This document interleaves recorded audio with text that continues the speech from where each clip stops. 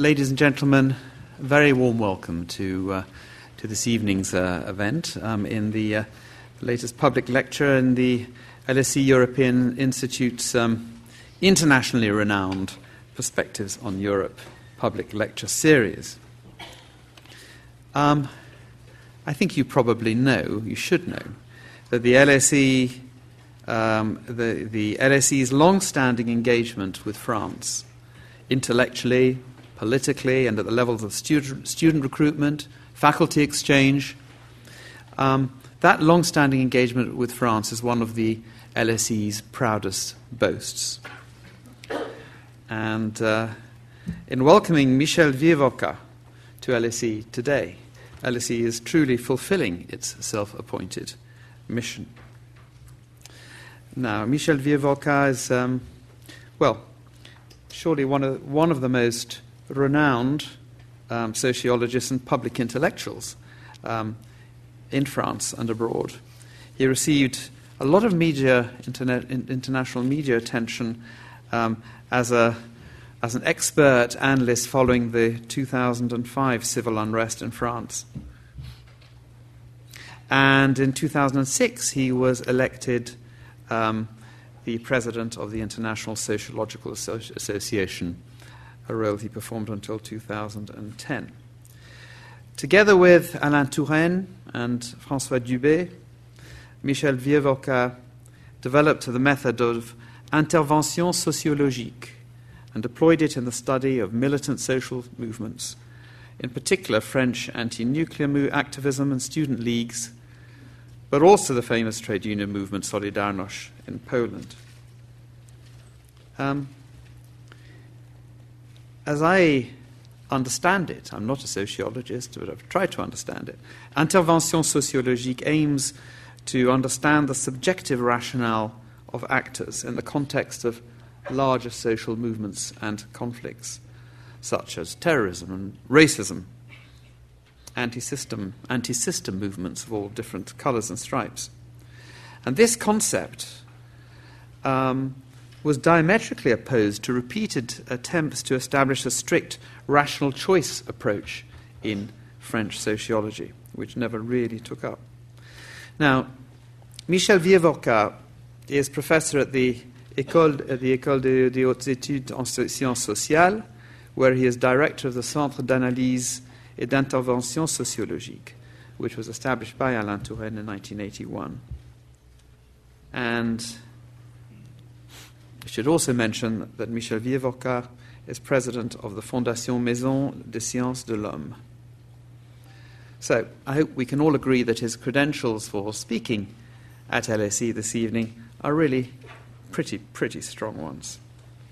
So, having hopefully whetted your appetite for our speaker's words of wisdom, not that they needed whetting, I am sure, you all come spontaneously when you heard about this public lecture, and which I know we're all much looking forward to. And so I will ask Michel to come and take the floor now, and then after he's spoken for a while, perhaps 35, 40 minutes, in time-honoured fashion, of course, we will subject him to some pretty rigorous questioning, and much look forward to that. So, ladies and gentlemen, I'm sure we'll want to welcome Michel Vieux-Vauquat.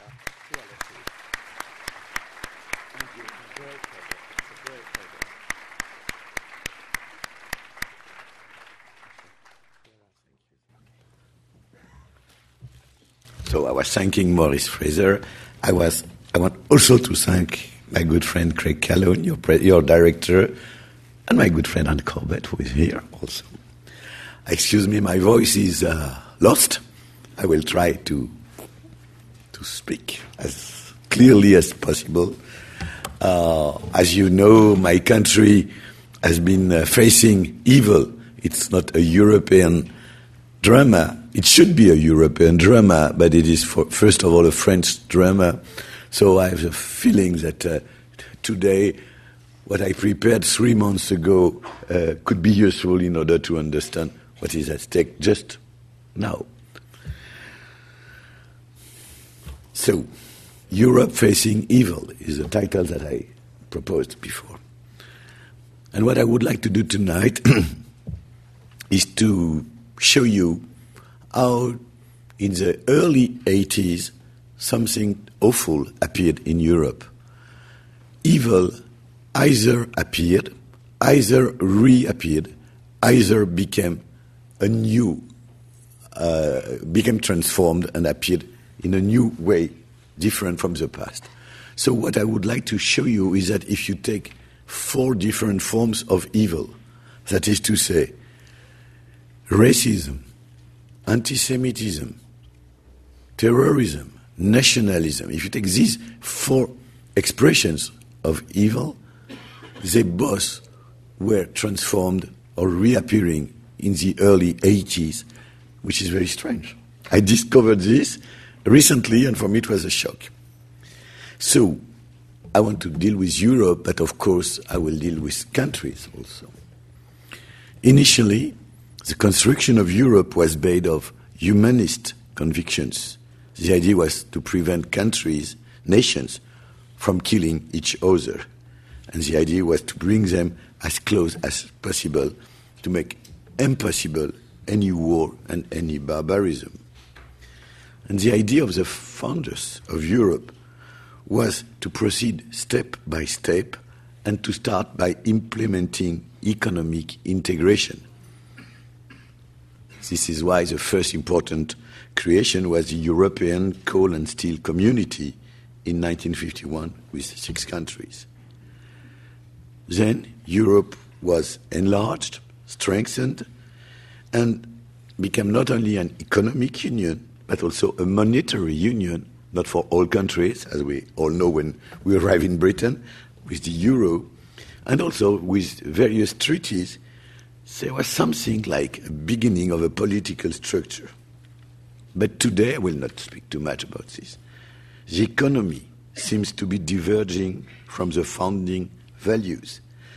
And the political project, if any project exists as far today, is not really clear. Many people consider Europe as a kind of technocratic, much more than democratic experience. Today, Europe has a concern for moral values, this is true, but it is difficult to say that economics is at the service of ethics or political morals. It's very difficult to say that. So, what I want to say is that if Europe does not take seriously a certain number of issues, and this is what I'm going to try and show now, it will be less and less possible to believe in the European idea. Racism, anti-Semitism, terrorism, nationalism, I will try to think globally. In the word of the late Ulrich Beck, I wanted to say his name here today, I will be far from what he criticized a lot, methodological nationalism. I will try to have a more global perspective. So my first point will be racism in Europe. It's clear. We passed in Europe from what we can call classical racism to what have been called, including in this country by Barber, a new racism. The old physical, biological, colonial racism has not totally disappeared, but it has considerably declined. Declined, not disappear. In my country, we have a black minister, a woman, Mrs. Taubira, who has been treated like as a monkey. And in Italy, some minister also had exactly the same thing to face, which means that also this very old racism can go hand by hand with sexism, because it's women in these 2 political cases. During the years that followed the Second World War in Europe, the classical form of racism were not so important in the political life of a certain number of countries, because in these countries you had a lot of foreigners, of migrant workers, but these migrant workers were not really part of the society. England is a little bit different, from other countries because of the Commonwealth. So I am speaking much more of France, my country, but also Germany, Belgium, this part of Europe at the beginning. So at that time, we did not have people that were totally citizen, that were living in the society or were supposed to become citizen. We had migrant workers that could be victims of racism. And what I want to say here is that racism, when it existed at the time, was mainly devoted to inferiorize these people. These people were here to be exploited, to work. And in order to exploit them more easily, racism was a kind of tool that was. So, but these people did not belong to the cultural or the political life of the French society or the German society. They were Gastarbeiter in Germany. So these people were victims of a classical racism which was inferiorizing them, exploiting them. It was not what happened after in the early 80s, which was called new racism. Some people called it neo-racism. Some other people call it cultural racism. Some other people call it differentialist racism. All these new expressions appeared in the early 80s in order to say now racism is not made to inferiorize people in name of the color of their skin, but much more it is made to expel them, to say, I don't want to see you. It is made in order to say that they are a threat to the values of the country. That is to say, classical racism until the 60s, the 70s, used to say, come in my country and I will exploit you because you are under me. The new racism say, you are in my country, you are a threat, you are a danger, you are a cultural danger because you don't share the values of my country. You will never accept really, the values of my country. So, the classical racism was inferiorizing people. The new racism is differentiating them and is telling them, go away, I don't want to see you, something like that. You are a threat for me. Which means that the classical racism was not opposed to the building of an open society. The new racism says, my nation, my values, and it is the contrary of an open society. So this was the change which began to appear in the early 80s, even if at the time the European construction tried to fight against racism and tried to make it illegal, to make it impossible as much as possible. But it did not work always. But this had a consequence. If racism was different, and if there were anti-racism campaigns, battles, and so on, at the national level and at the European level, this had the consequence of this was that racism became more and more indirect. Some people would say systemic. Some people would say institutional. That is to say, nobody is racist, but the result is discrimination. Nobody is racist, but I cannot get a job. I cannot get a flat in social housing and so on. Some people use the word veiled racism to describe this.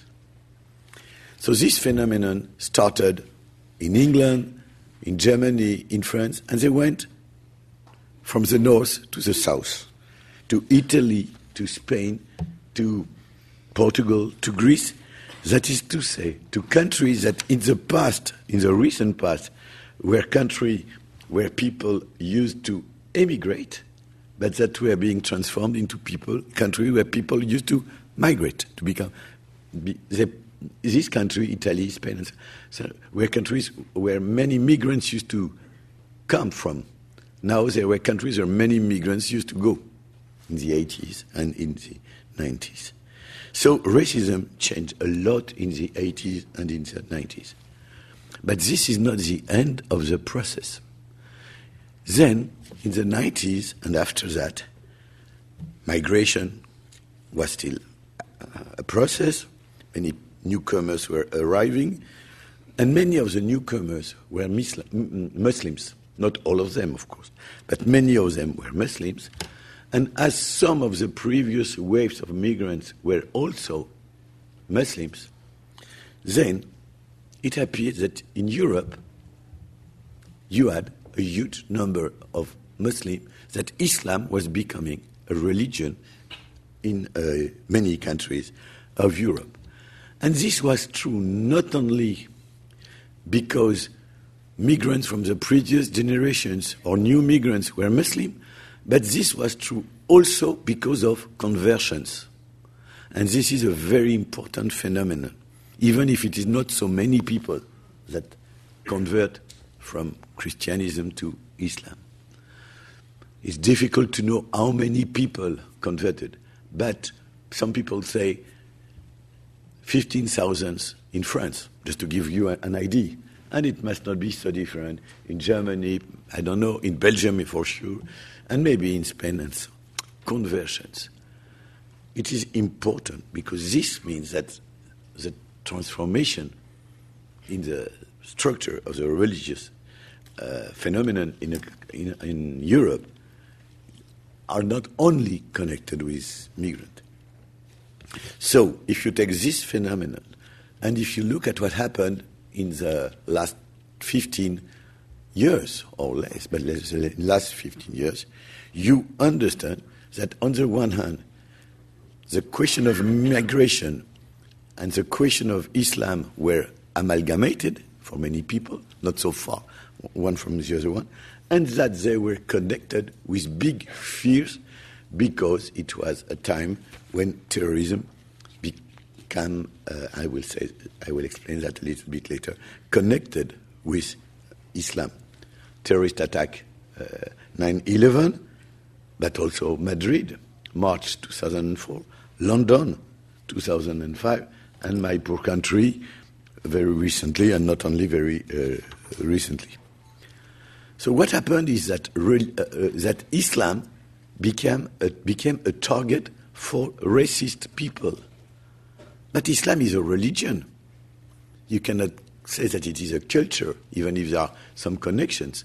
And you cannot say that when you define somebody by his or her religion, you define this person with the idea of race. So what happened is that there was a kind of mixture of xenophobia, anti-religious feelings, and pure racism, I don't know how to call this, but which defined more and more hatred towards those people that, for instance, in my country could be called one day Arabs, another day Muslim, another day migrants. It was always the same person. So it was not a pure concept of racism that you could use. And let me add that these changes in which racism became connected with religion of the people, of the target, in this context, what happened also in all European countries were processes of fragmentation in which every group, which was more and more appearing as such, every group could be victim and guilty of racism.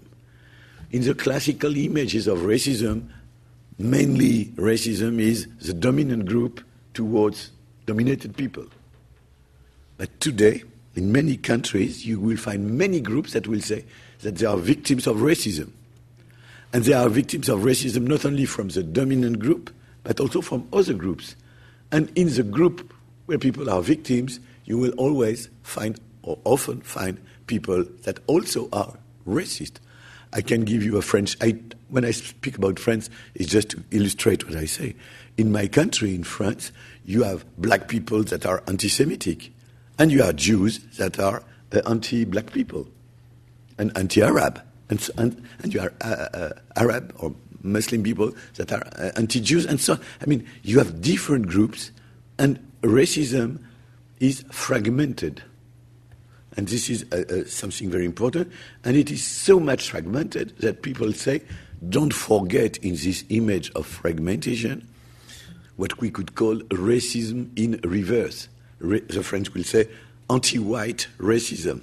This is to say, there is also an anti-white racism. This is what some people will say and consider as very important. I would not be so like that, but it exists, of course. So, fragmentation, religion, this changes the profile of the problem. And the last point is that as all these groups that develop in these processes of fragmentation have a strong, or try to have a strong identity, all these groups say, I want, as the members of this group, say, I want to be considered as a member of such or such group, which means that identities, as everybody knows, are a very important phenomenon in our societies, and that these identities themselves sometimes are racialized. That is to say, the members of a group say, please define me through the color of my skin. Don't forget it. Maybe it does not mean anything else than discrimination, but please say that I am black. I cannot translate this perfectly in English, but I know the former president of a black movement in France, Patrick Lozès, and he wrote a book in which he says, I want people to say that I am noir, and please say noir, don't say black. Don't use English. Because if you say black in French, black, it means that you don't want really to say that I am noir. Say noir. This is so. But if people say I am noir or white or yellow or whatever, in a fragmented society, this means that there is a self-definition which includes physical dimensions. So, of course, this is not racism, but this makes the problem much more difficult than in the past, because in the past, usually people, in order to fight against racism, did not use the color of their skin in order to fight against racism, or not so much. So this is the new landscape. And what I wanted to say about racism is that this new paysage, this new landscape, began to appear in the early 80s. This is for racism. Now, anti-Semitism. At the end of World War II, there was very, very little space in Europe for anti-Semitism. People knew that it could not be anymore just one opinion, that it was a crime. Christians finished, or were finishing, with anti-Semitism. There was the Second Vatican Council from 1962 to 1965 that say the Catholic Church does not want to accept this attack towards Jews that says that Jews killed Jesus and these kind of things. So Catholic people were finishing, or there was a big decline at least, with anti-Semitism. So modern anti-Semitism was residual, or supposed to be residual. And this began to change strongly in the early 80s also, for many reasons, and of course with big differences from a country to another one. The first reason maybe was that Jews were considered as having some connections with symbolic or concrete connection with Israel, and that the state of Israel, which was considered with very positive opinions during the 50s and the 60s and the 70s, was more and more criticized starting from the early 80s. The turning point here is maybe what happened in 1982 when the Israeli army went to Lebanon out of their country, and they let Christian militias massacred hundreds and maybe 1,000 or 2,000 Palestinians in camps. Nobody says that the Israeli troops killed Palestinians, but everybody says that they let the Christian do it. So it was a shock in the public opinion. And there were other things that were also shocking. For instance, they did not obey when the United Nations says that they should go back in Israel and finish with occupation and so on. So I don't have time to be more precise, but it is a turning moment when the image of Israel dramatically changed. Before, Israel was David in front of Goliath, the small country that won the Six-Day War in 1967. It was a wonderful country with wonderful people building a new culture and so on, with the kibbutz. The image was very positive. It was a country where, with wonderful secret services, that could go to Argentina and bring back to Israel Eichmann to make a trial. I mean, many things were very positive for this country, and suddenly it was a country. The image became dirty. And then there was the Intifada, and that is to say, David was no longer Israel, but the young Palestinian throwing stones in front of Goliath, the military, the army of the Israeli. So first of all, huge changes in the public opinion. But this is not all. At the very end of the 70s, new ideas, if I can say it like that, about Auschwitz and so on appeared in the public debate. It was called negationism. Some people used to say that the gas chambers never existed in Auschwitz. These were crazy ideas. But it was at the moment when nationalist movements were developing, beginning. It was the beginning of nationalist movements. And so these ideas were propagated also by extreme right. So, for instance, this is a French example. In France, Jean-Marie Le Pen, the leader of the National Front, was very happy to promote the idea of the main negationist, the main person. It was a professor of literature, Faurisson, who said that gas chambers did not exist. So these ideas, who were very marginal, became ideas connected with a stronger and stronger political extreme right. This is the second point. But the main point is not this. The main point is that the transformation among migrants in a certain number of countries made possible for a new anti-Semitism, and it was the expression that was used, to appear. What was happening is that in some countries, Germany, Belgium, France at the beginning, at least, in these countries, we did not have any more Gastarbeiter or travailleurs immigrés, migrant workers coming to work and going back to their country. No, these people more and more stayed in the country, and not only stayed in the country, but they could have children, wife, family grouping. They became, one day or later, French citizen. They could become, it was later in Germany, German citizen, and so on. And these people were victims of racism, as I told you, discrimination. These people were poor, most of them, or at least not. These people were located in very popular neighborhoods, and so on. And these people sometimes began to consider that if they were living in difficult situations, this was maybe a little bit connected with the Jewish issue.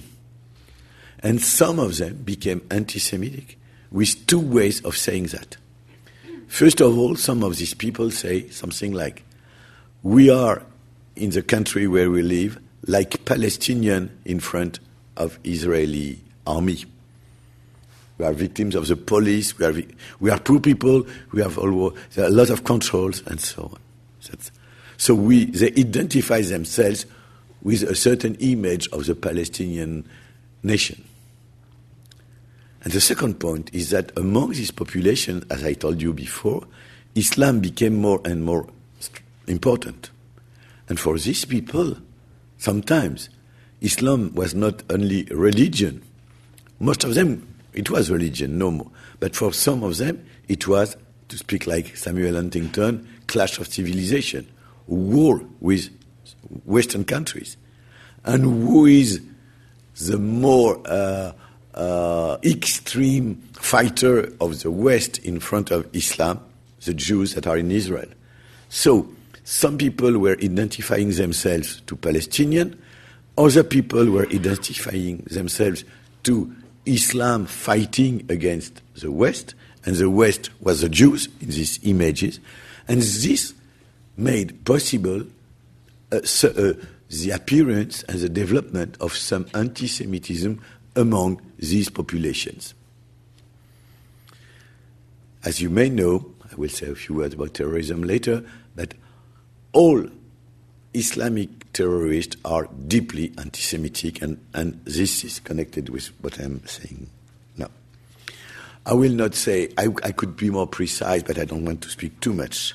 What I just want to add is that it is fascinating to see that the classical anti-Semitism was declining. Catholic people were no longer anti-Semitic. And at that moment, a new anti-Semitism appeared among migrants or sons of migrants, but not only among Muslims. There is a small case, but it's a real one, which is connected with the so-called discoveries of an American professor, I don't remember his name, in New York in the early 90s. This professor, a professor of history, said that Jews are guilty of trade slavery, of traite négrière. This is not true. I mean, the best American black historians say it's not true. But this idea came to France through the French Caribs, and you have among black people in France, some people say we hate Jews because, for two reasons. First of all, they are guilty of trade slavery, and they want, which is not true, but they want to have a monopoly on historical suffering. They don't want anybody to say anything about anything else but the Shoah. So this is a discourse that you can hear sometimes. And the last point, which is connected with everything I've been telling you, is that with internet, social networks, and so on, something else developed. Not only the possibility to use hatred and to develop it on networks, but also the idea that with internet, we live in a culture where everything can be said. If I have one opinion, I can put it on the web and just like that. And nobody should say that I cannot do that.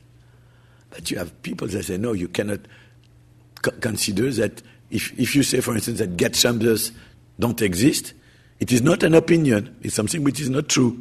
It's not truth.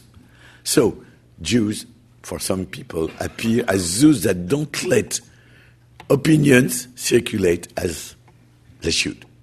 And you have, among young generations, a certain number of people that through internet, through this new digital culture, will hate Jews as a kind of obstacle to this new culture, on the one hand, and that we also hate Jews because on internet, and this is a general another phenomenon, because on internet we have more and more possibility to develop paranoid visions of life. The French call this plotisme. I don't know if I can say it in English. The idea is that professors don't say the truth, journalists don't say the truth, politicians don't say the truth, and so on. Everything is plot. And who is plotting in general? The Jews. So you will find this kind of thing. So what I want to say is that in the early 80s, here with anti-Semitism, something new reappeared in Europe, in a Europe where in the 50s or in the 60s, really it was clear that anti-Semitism was going to disappear, or it was strongly disappearing. This was my second point. The third point is terrorism. I have been working on terrorism in the early 80s.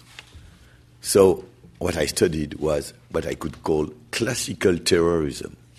What was classical terrorism? It was terrorism that you could study, let me quote again Ulrich Beck, in the category of methodological nationalism. That is to say, you had either leftist terrorism in some countries, either extreme right terrorism, sometimes in the same country. In Italy in the 70s, you had both. Either what you could call regionalist or nationalist terrorism within a country, the Basque, maybe Irish terrorism, the Corsica in France, this kind of. And then, if it was not within a country, you had international terrorism, that is to say, terrorism in name of the Palestinian movement. It's a long story, I have no time to be more precise. I would never say that the Palestinian movement is a terrorist movement, but it included some dimensions of terrorism. So, at that time it was very difficult, it still is, but to propose a concept of terrorism. What I tried to do, I just want to say it here because things have changed.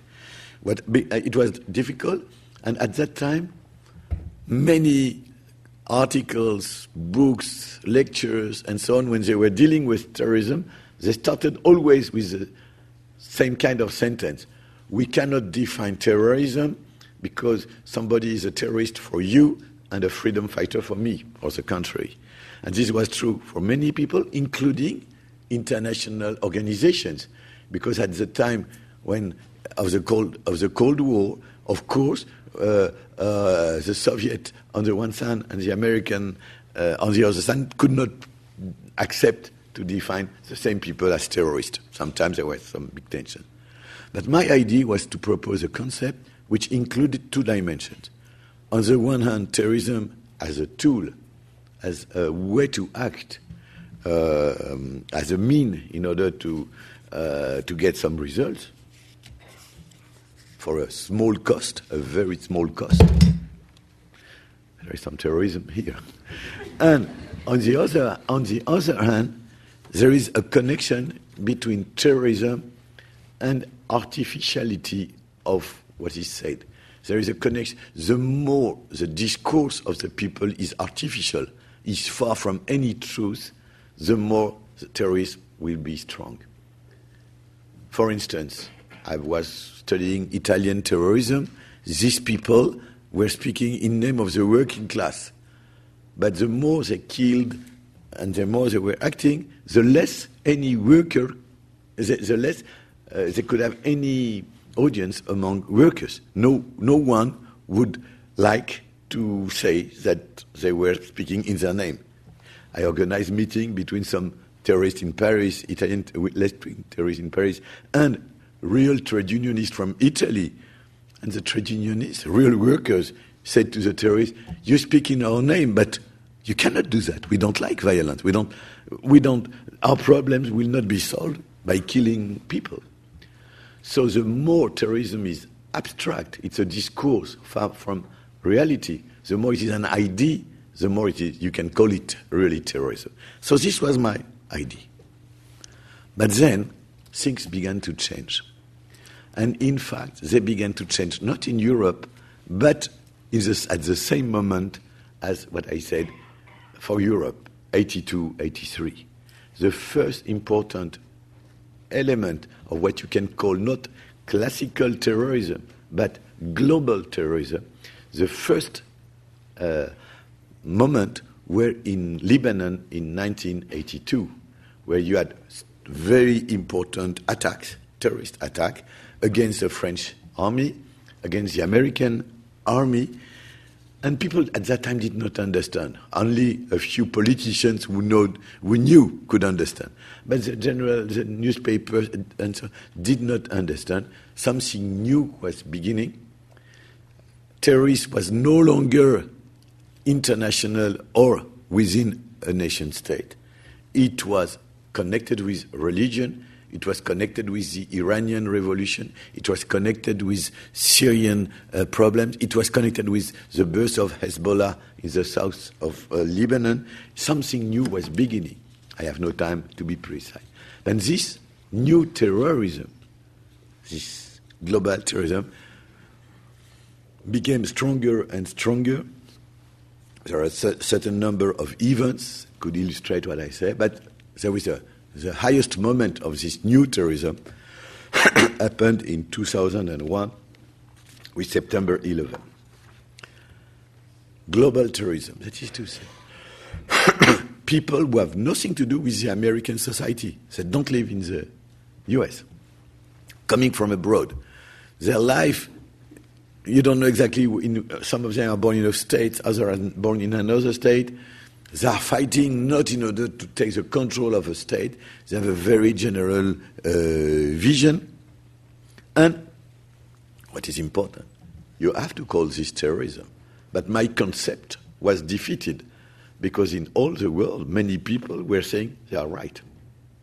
Many people were considering that this was not artificial, that this terrorism could meet real feelings among many people, including in our popular neighborhoods in a country like this one or in France. This was a new terrorism, a global terrorism, even if it has some aspects that were classical. For instance, Al-Qaeda was structured in a very pyramidal fashion at that time. But then things changed, and three main tendencies appeared after 2001. To be brief, first tendency, let us say it like that, back to the society in which people live. That is to say, if you take Madrid, March 2004, or London, July 2005, those people that committed attack were living in the country. They were not like September 11 coming from abroad. But they did not have any idea of taking of fighting in order to take the state power. No, they wanted to express hatred. This was clear, and maybe to modify the policy of the country towards Iraq. They wanted Spain or they wanted England not to fight anymore with Bush in Iraq. But out of that, they did not accept the war against terrorism at that time. But out of that, they did not have goals within the country where they were acting and living. That's the first point. Then you add a second tendency, which was sometimes called, and this was not a good expression, lone wolf attacks. That is to say, people that act by themselves because they know what they have to do, they don't need any contact, any relationship with any pyramidal organization somewhere. No, they know that they must do something, kill Jews, destroy some people, and so on. So, this was said, for instance, about recent killings in France. Marat, this guy who in 2012 killed 3 or 4 militaries, and then 2 or 3 days after in Toulouse killed 3 young boys and girls going out of a Jewish school and the professor. So people say, he's a lone murder. It was said also for those people in Boston for the marathon. And it was said, and this is very interesting, because it's not only Islam or Islamism which is at stake, it was said also as far as Breivik was at stake in Norway, extreme right terrorism. We killed some 80 people, something like that. So this was the second point. The truth is that, and now I forget the extreme right, but as far as Islamic attack were at stake, the truth is that a long time after, you understand that these lone wolves are not so much lone wolves. And if you want to understand what they did, it's clear that they have networks, etc. So, and then it became clear that if you want to understand something, you must understand how these people became terrorists. And I will say a few words about that. But I just want, before that, to say a last point. The third tendency, after September 9/11, the third tendency is that now global terrorism is connected with not real states, but you can call, I don't know if it is English, proto-states or quasi-states like Daesh. Daesh is not a real state, but it is more than an organization. It's something, it's difficult to define it. And maybe one day we shall have the same thing in Libya, and maybe one day we shall have the same thing with in sub-Saharan Africa with Boko Haram. So what I want to say is that the third tendency is the connection with territories and powers existing in some territories. Now I want to say a few words. So my main point was that all this started again in the early 80s, but what I think it's important after what happened in France to explain a little bit more on how people become terrorists in countries like Belgium, France, Spain, England, and so on, with, of course, big differences. There are, from my point of view, two main processes. The first one, which is a more obvious one, is when you have people from migrant origin, people that have lived a very difficult time. I don't say that to say that, it's just to explain, it's not to forgive. These people have been living in a family where the father did not have any job, there was no money, they could not be good at school, they lived in a very poor neighborhood, sometimes they became delinquent, sometimes they went to jail, and jail was the place where they met not only people that transformed small delinquency into big criminality, but also jail was sometimes a place where they met Islamist imams and people like that explain them something. And so a process which is, for sociologists, very obvious. You start in these poor suburbs and you have the feeling that you don't have space in this society, and there is a moment when you find a meaning in your life, and this meaning is offered by radical Islam. That's the first process, very easy to understand. But if you look at those people that go to Syria today in order one day to come back and use terrorist tools, you are very surprised. The French people were absolutely surprised one day when they saw on TV a young guy doing the more terrible, cruel things in Syria or Iraq, I don't know. This guy was from a very French family from a small village in Normandy, a village where you never meet any migrant. So what happens with those young people, and you have a lot of girls, teenagers, that also do that. What happens that makes these people, who have nothing to do with the first sociological description that I gave you, that makes them terrorists one day? And here you must understand that these people have the feeling that they live in a society which has no meaning, which is not interesting, which there is no vision, no future, nothing important. They want to give a meaning to their existence, and the society does not offer anything. So families may be a good family, there is not a problem, an economic problem, they are going to the lycée, to the high school, yes. But they want to give a meaning to their existence. And sometimes they don't want to become terrorists. They just want, I don't know if I can say it in English, an initiation, an initiatic travel to Syria or Iraq.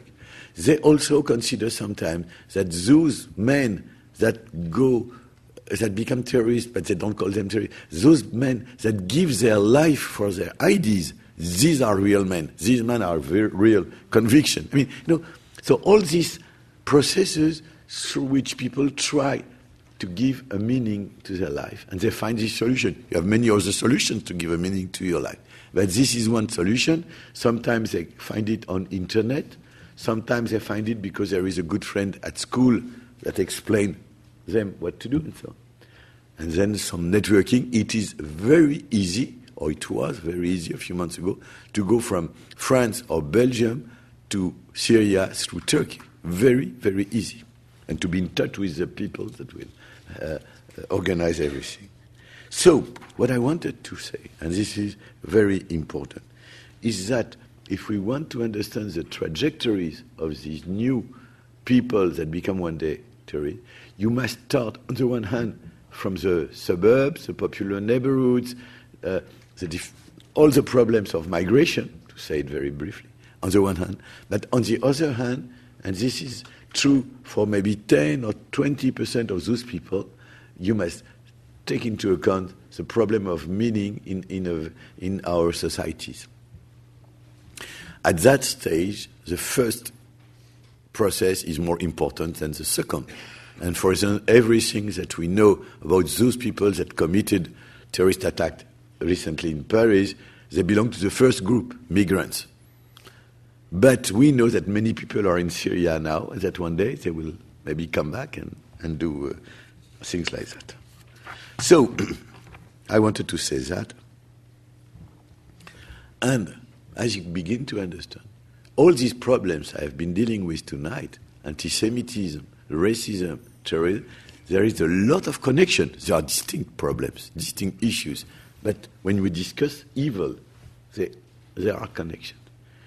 I would like to say a very few words, because it's not as interesting, I think, but it's important, about what we could call radical rights, nationalist rights. Because here also, the main point is that in some countries in Europe, this phenomenon developed or began to develop in the early or mid-80s also. And this is true, of course, in my country with the National Front. The National Front was created in 1972, but it was a very, very small group of some extremists. It became a political force in 1983, more or less. If you look to other countries, not exactly the same year, but at the same historical moment, you will find these kind of processes. In Austria, maybe you know the name of Haider, the leader of the FPÖ. He became the leader in 1986, and this became a very important party. The Vlaams Blok was created in Flanders in 1978, but it became important after. They changed their name. Now they are called Vlaams Belang, it's the same. And so, and in many European countries, you have this phenomenon. I would like to make just a few remarks. First of all, the idea of a nation is not necessarily a radical extreme right idea. If you take the Scottish case or the Catalan case, it's difficult to call them extreme right. I would not, personally.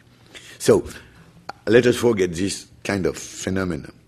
So, what happens is that if you deal with right-wing extreme radical nationalism, most of them are more or less racist, anti-Semitic, xenophobic. They want a closed society, an homogeneous nation. They hate migrants. They hate Islam. They are usually anti-European. They criticize globalization a lot. But they are not all the same. And this is what I would like to say. If you look, maybe you could consider the eastern part of Europe and the western part of Europe. If you look at the eastern part of Europe, they are rather classical. They have something to do with the same ideologies that were so strong between the two world wars. But if you look at the western part of Europe, it is very surprising. Some of these parties are culturally rather modern. An extreme case was the case of the Netherlands. An homosexual, Pim Fortuyn, who says that he was an homosexual. He was assassinated, but he could be the leader of an extreme right movement. Even the French Front National is not so archaic, if I can say it like that. Not so archaic. Marine Le Pen, the leader, tries to be open-minded to some aspects of, for instance, homosexuality. So, my first point is that all these movements are not the same. My second point is that this movement have different kinds of relationship with violence, and this is maybe the more important. In some cases, these movements are violent. If you look at the Golden Dawn in Greece, they are violent. They kill and so on. But in other cases, the more they want to be elected or to get access to the state power, the more they will fight against violence, not accept it. And it is the case, for instance, with the French Front National. When you have extreme right violence in France today, it's not good for the National Front, because it means that they are not respectable, that they want to get access to the power with dirty tools and so on. No, they don't like this. So I don't have time to be more precise, but it is very important to understand that, of course, it's a general tendency, more and more nationalisms in all Europe, but with huge differences between the West and the East in Europe, and also with the relationship with violence. I look at the clock, time is turning, so I will go to my conclusion, so if I can. So what I wanted to tell you tonight is that we have been in Europe living now more or less 30 years, during which we have been living the rising tendencies to different aspects of hatred and of evil. And this is not only something that happened in different countries. This is something that is connected with the European idea, from my point of view. And I have no solution, but my idea is that it's the Europe itself which is in a crisis, which is not able to really face these tendencies that after that are faced country by country. There is a moral crisis of Europe. There is a political crisis of Europe, and what makes things very difficult to deal with is that this crisis, you must analyze it from below, state by state, by also taking into account the fact that Europe is connected with the world. We have the migrant issue, we have the terrorist issue, and so on. So all these issues are not only European. And my point is that if Europe is not able to behave more strongly in front of these problems, each state will try to do something, but the results will be very, very negative or very, very poor. I have no time to be more precise, but this is what I wanted to say. So thank you for your patience.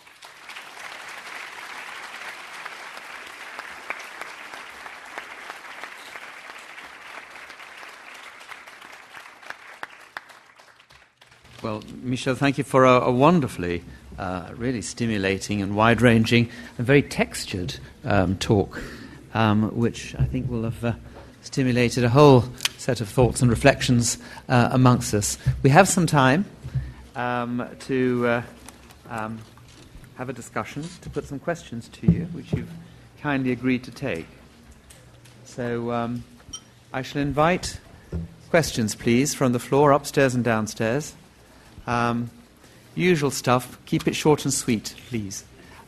Wait for the roving mic and say who you are and what you're doing, and take it from there. So who'd like to kick off with a question to our speaker?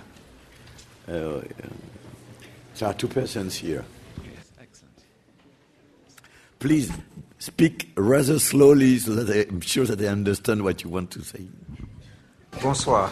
Professor, I am a retired Eurocrat, as they are known here. I worked in Brussels for many, many years, and so I'm fairly familiar with some of the topics you've mentioned. My question is this. Are you concerned by the fact that at the moment in France, very respectable publishers are bringing out again works by pro-fascist writers such as Céline, Lucien Rebatté, Les Décombres, Pierre Dreux La Rochelle, and that next year, in Germany and in France, very respectable publishers are bringing out new editions of Mein Kampf. Thank you. We are not so many people, so I can say something which is just between us. What you ask is a kind of family story for me. Because on the one hand, my former brother-in-law is one of the publishers of Rebatté. And I'm not happy with this. It was not necessary. And my sister Annette, who is one of the, at the world level, one of the best specialists in all these terrible things, going from Auschwitz to Nuremberg, she has been very, very critical, and I support her, when she was asked about Mein Kampf being published in France. Now I will be a little bit more precise, because it's a very interesting story. As you may know, Mein Kampf belongs to Hitler. So the rights belong to the family. I don't know exactly whom, but it was not free.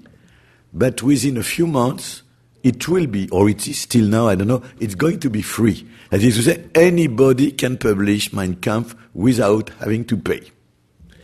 So there is a French publisher, Fayard, who said, it's a very good publisher. I published books there, so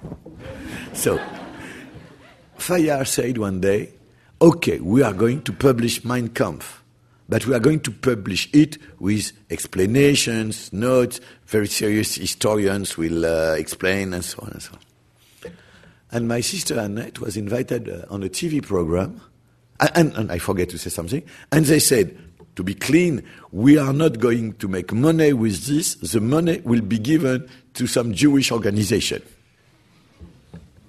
So my sister Annette was invited in a big TV program, and she said something like, just imagine, you are going to the railway station, you want to buy a book for the train.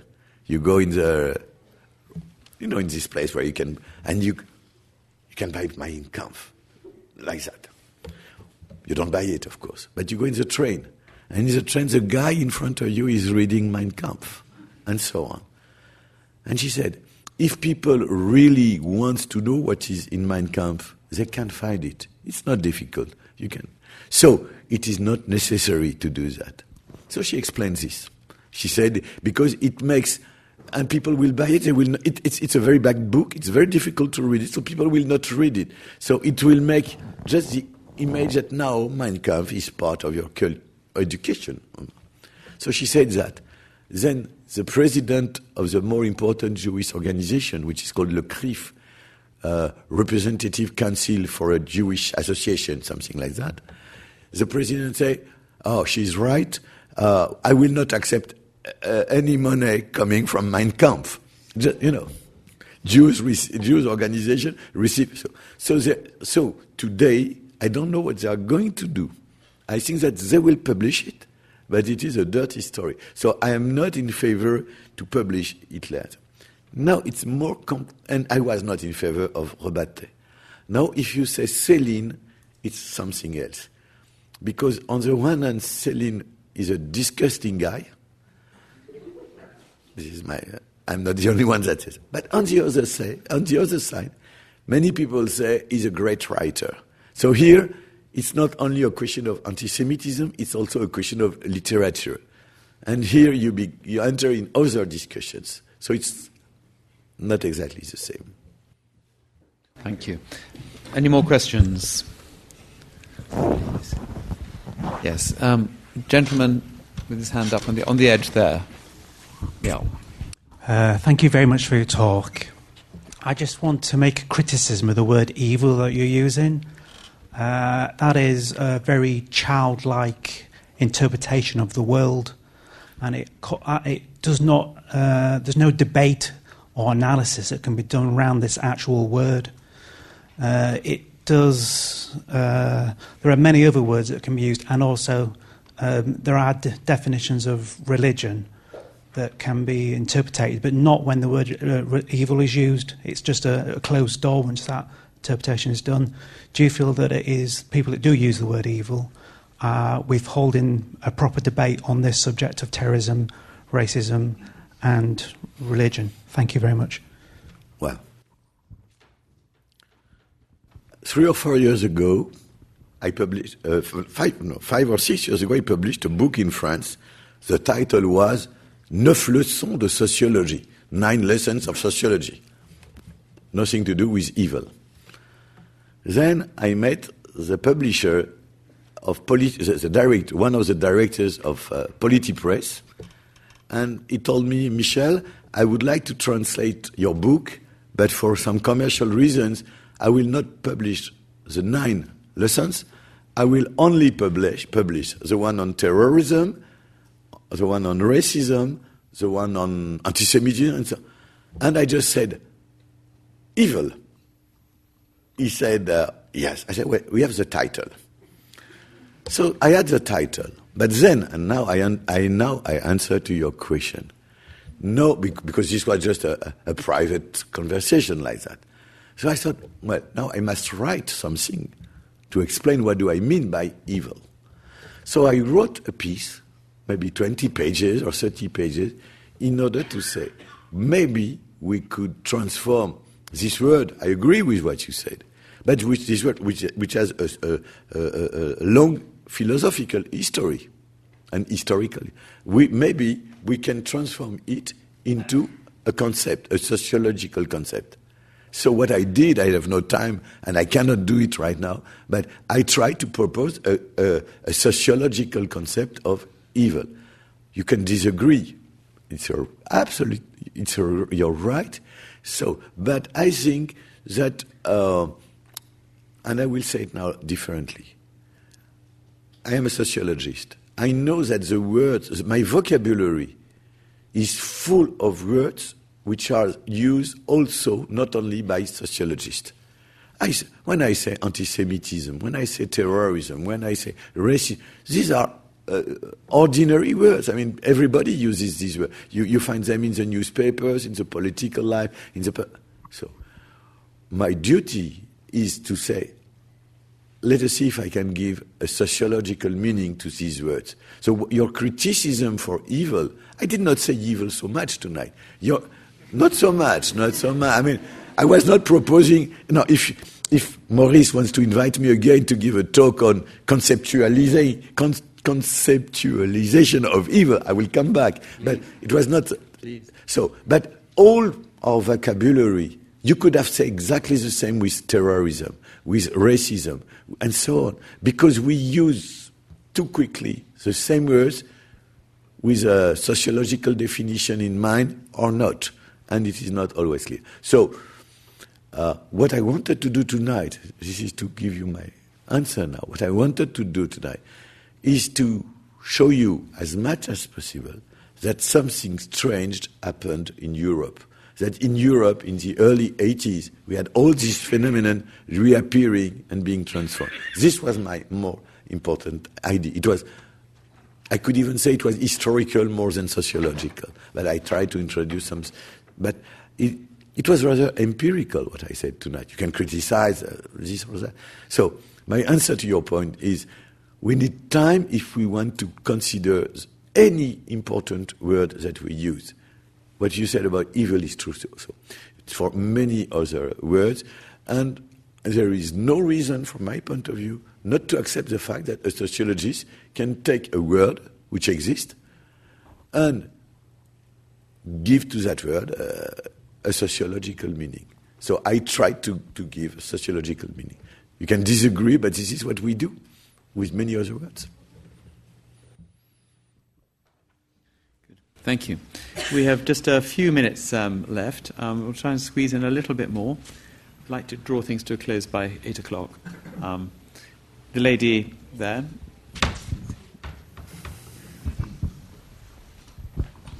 Thank you very much. That was very interesting. It was a bonus to get a Beaufrère joke. It's one of many features of French culture that I find endearing. You make jokes about brother-in-laws rather than mother-in-laws.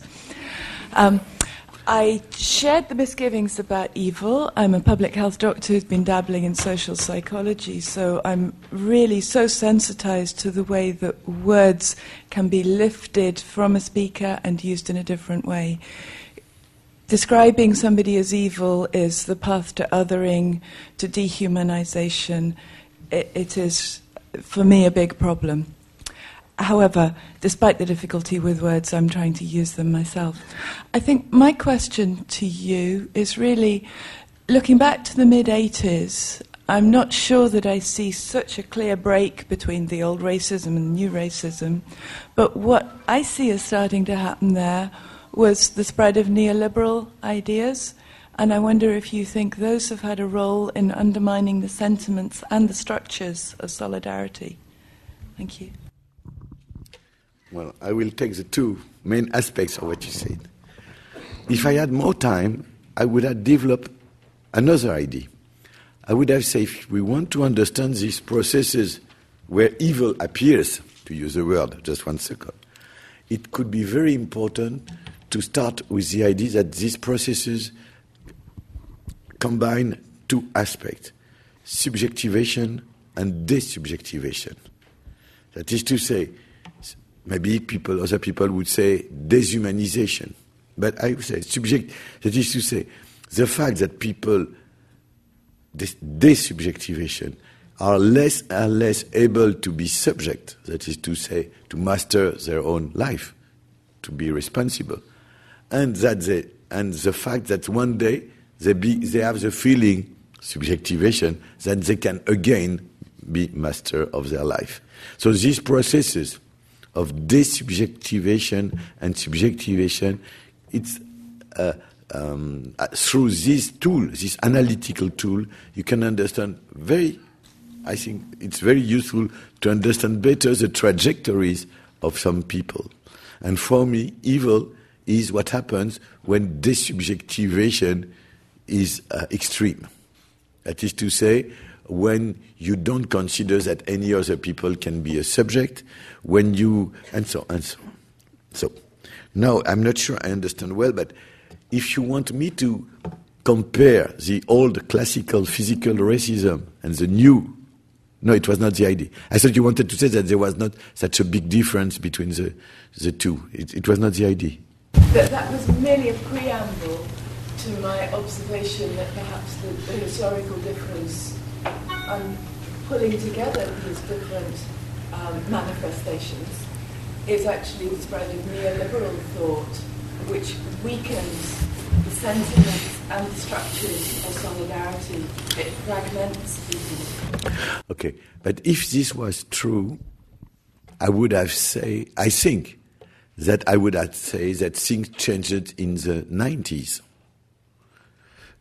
Or what happened is that things changed in the 80s, from my point of view. And in the 80s, maybe extreme neoliberal or liberal ideas developed in a country like England. Mrs. Thatcher, when was she elected, Mrs. Thatcher? 79. But in my country, it was exactly we had these problems, and we had the very contrary of Mrs. Thatcher, with Mr. Mitterrand, that before becoming president did not have any idea of Marxism and did not have any sympathy for revolution. But when he was elected president, he decided to learn the language, the Marxist language, to deal with communists.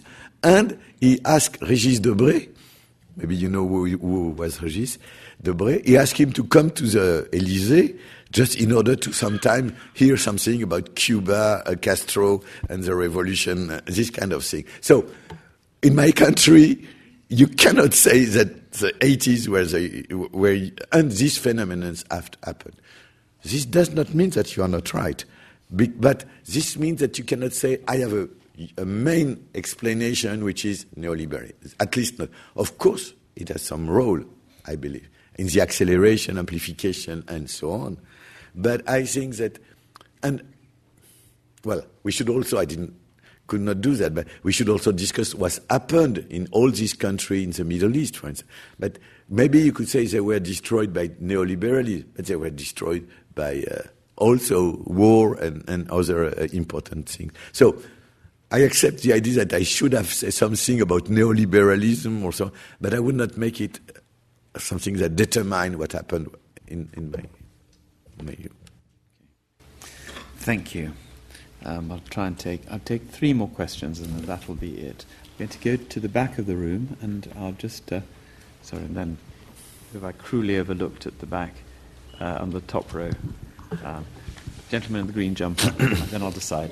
Sorry. So back, yes, gentleman at the back first with the mic. Hello, thank you very much for your talk. A theme that I saw in your talk was that all of these various evils, charged a word that is, but they are all about a free society being used against itself. So terrorism, people are, if you permit them to buy explosives and you permit them to harm people, they can harm people. And I'm thinking back to Hitler's rise to power before World War II. They were democratically elected, and then they banned all the other political parties. So I was wondering if you could comment a bit more on that and how we've dealt with this tension between restricting people's freedoms and allowing them freedoms, while not allowing them to harm other people. I'm not sure I understood perfectly what you meant. So you want me to compare what happened with this terrorist group and what happened when the state, with people elected, behave? I'm trying to understand how we can prevent people's freedom from harming other people. So if people are free enough, they can harm other people. However, if we restrict their freedoms, then that can harm them as well. So you have a tension between allowing people to do things and allowing people to harm other people. Well, the classical answer is the state. And the monopoly, as Max Weber used to say, the monopoly that is given to the state for legitimate violence, the law, and so on. So this is the main answer. If you want to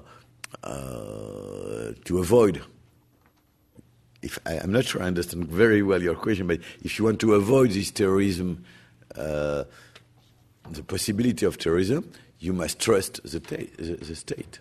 I don't know any other political way to deal with this. Is it your point, or I am far from your point? It's a good enough answer. Thank you. Right. Shall I jump upstairs? Somebody had caught. Yes, the gentleman in the green jumper had caught my eye earlier. Hello, I'm working at the LSE and I'm Belgian. Nobody's perfect. And if we think about the evolution of the last 30 years and related to racism and terrorism, I have the impression that political Islam has come up in a very important way. I find it a little bit strange because in Europe we have known religion. We've seen that religion has gone down with the upcome of science, and science still comes up, but still certainly in the Arabic world and in Near East, religion has a stronger place in society today than 30 years, I think. And I don't really understand why. I have the impression that left forces in the past, in the 80s, and they canalized the majority of the anti-imperialist feelings, and that they don't do this today. That today anti-imperialist feelings coming from the war in Iraq, etc., are captured by political Islam, and I don't understand what's the force behind that, and how do you see this evolution and the role of this political Islam? My answer is a very sociological answer. What I know, I have read a lot on this issue, but I don't know everything, so maybe I'm not perfectly right. But what I know is that all these people that become terrorists at the very beginning of their career have nothing or almost nothing to do with Islam. A bad image would be these people belong to a big Muslim community, and starting from this community, they became radical Islamists and killers. This is not true if you look at the trajectories which are known. These people at the beginning don't know anything about Islam. And as I told you, some of them are converted. So they don't know anything. And Islam is not the point of departure. Islam is the point of arrival. And even at that level, they don't know so much about Islam. I was listening recently to a very, very good specialist. His name is Khosrow Kavar. He is really one of the key anthropologists that know about these people. And he was explaining that these people have read only 2, I don't know the English word, surat, 2 chapters of the Quran. No more. So maybe, and if you read what an American psychiatric has written 6 or 8 years ago, Mark Seidman, he said also something like that. So religion is not the source of the phenomenon. Religion is something which is arriving at the very end of the process. So it's a limited, if we are dealing with terrorism, it's a limited number of people. And here there is another point, but I did not discuss it, but as somebody was speaking as a psychologist or social psychologist, it's very important. How is it that sociologically you have so many people that could become terrorists, but that in the real life you have such a limited number of people that do it? And I am not sure it has to do with the religion. So it's not a full answer to what you said, but this is the key point. Religion is not the source of these problems. There is a demand, a social demand. These people want to exist, they want to give a meaning to their existence, and so on. And one day they find what they find. And so, but it is true that at the same time, in societies like European societies, there is less and less Christianity. There is less and less religious practices. It is true. But we are discussing with different groups in the population. Did I answer to your point? Not really. I'm so bad tonight. Michel, if it's okay with you, I propose we take one more question. Of course. Is that all right? I shall reward the gentleman up there for his tenacity and in the blue jumper.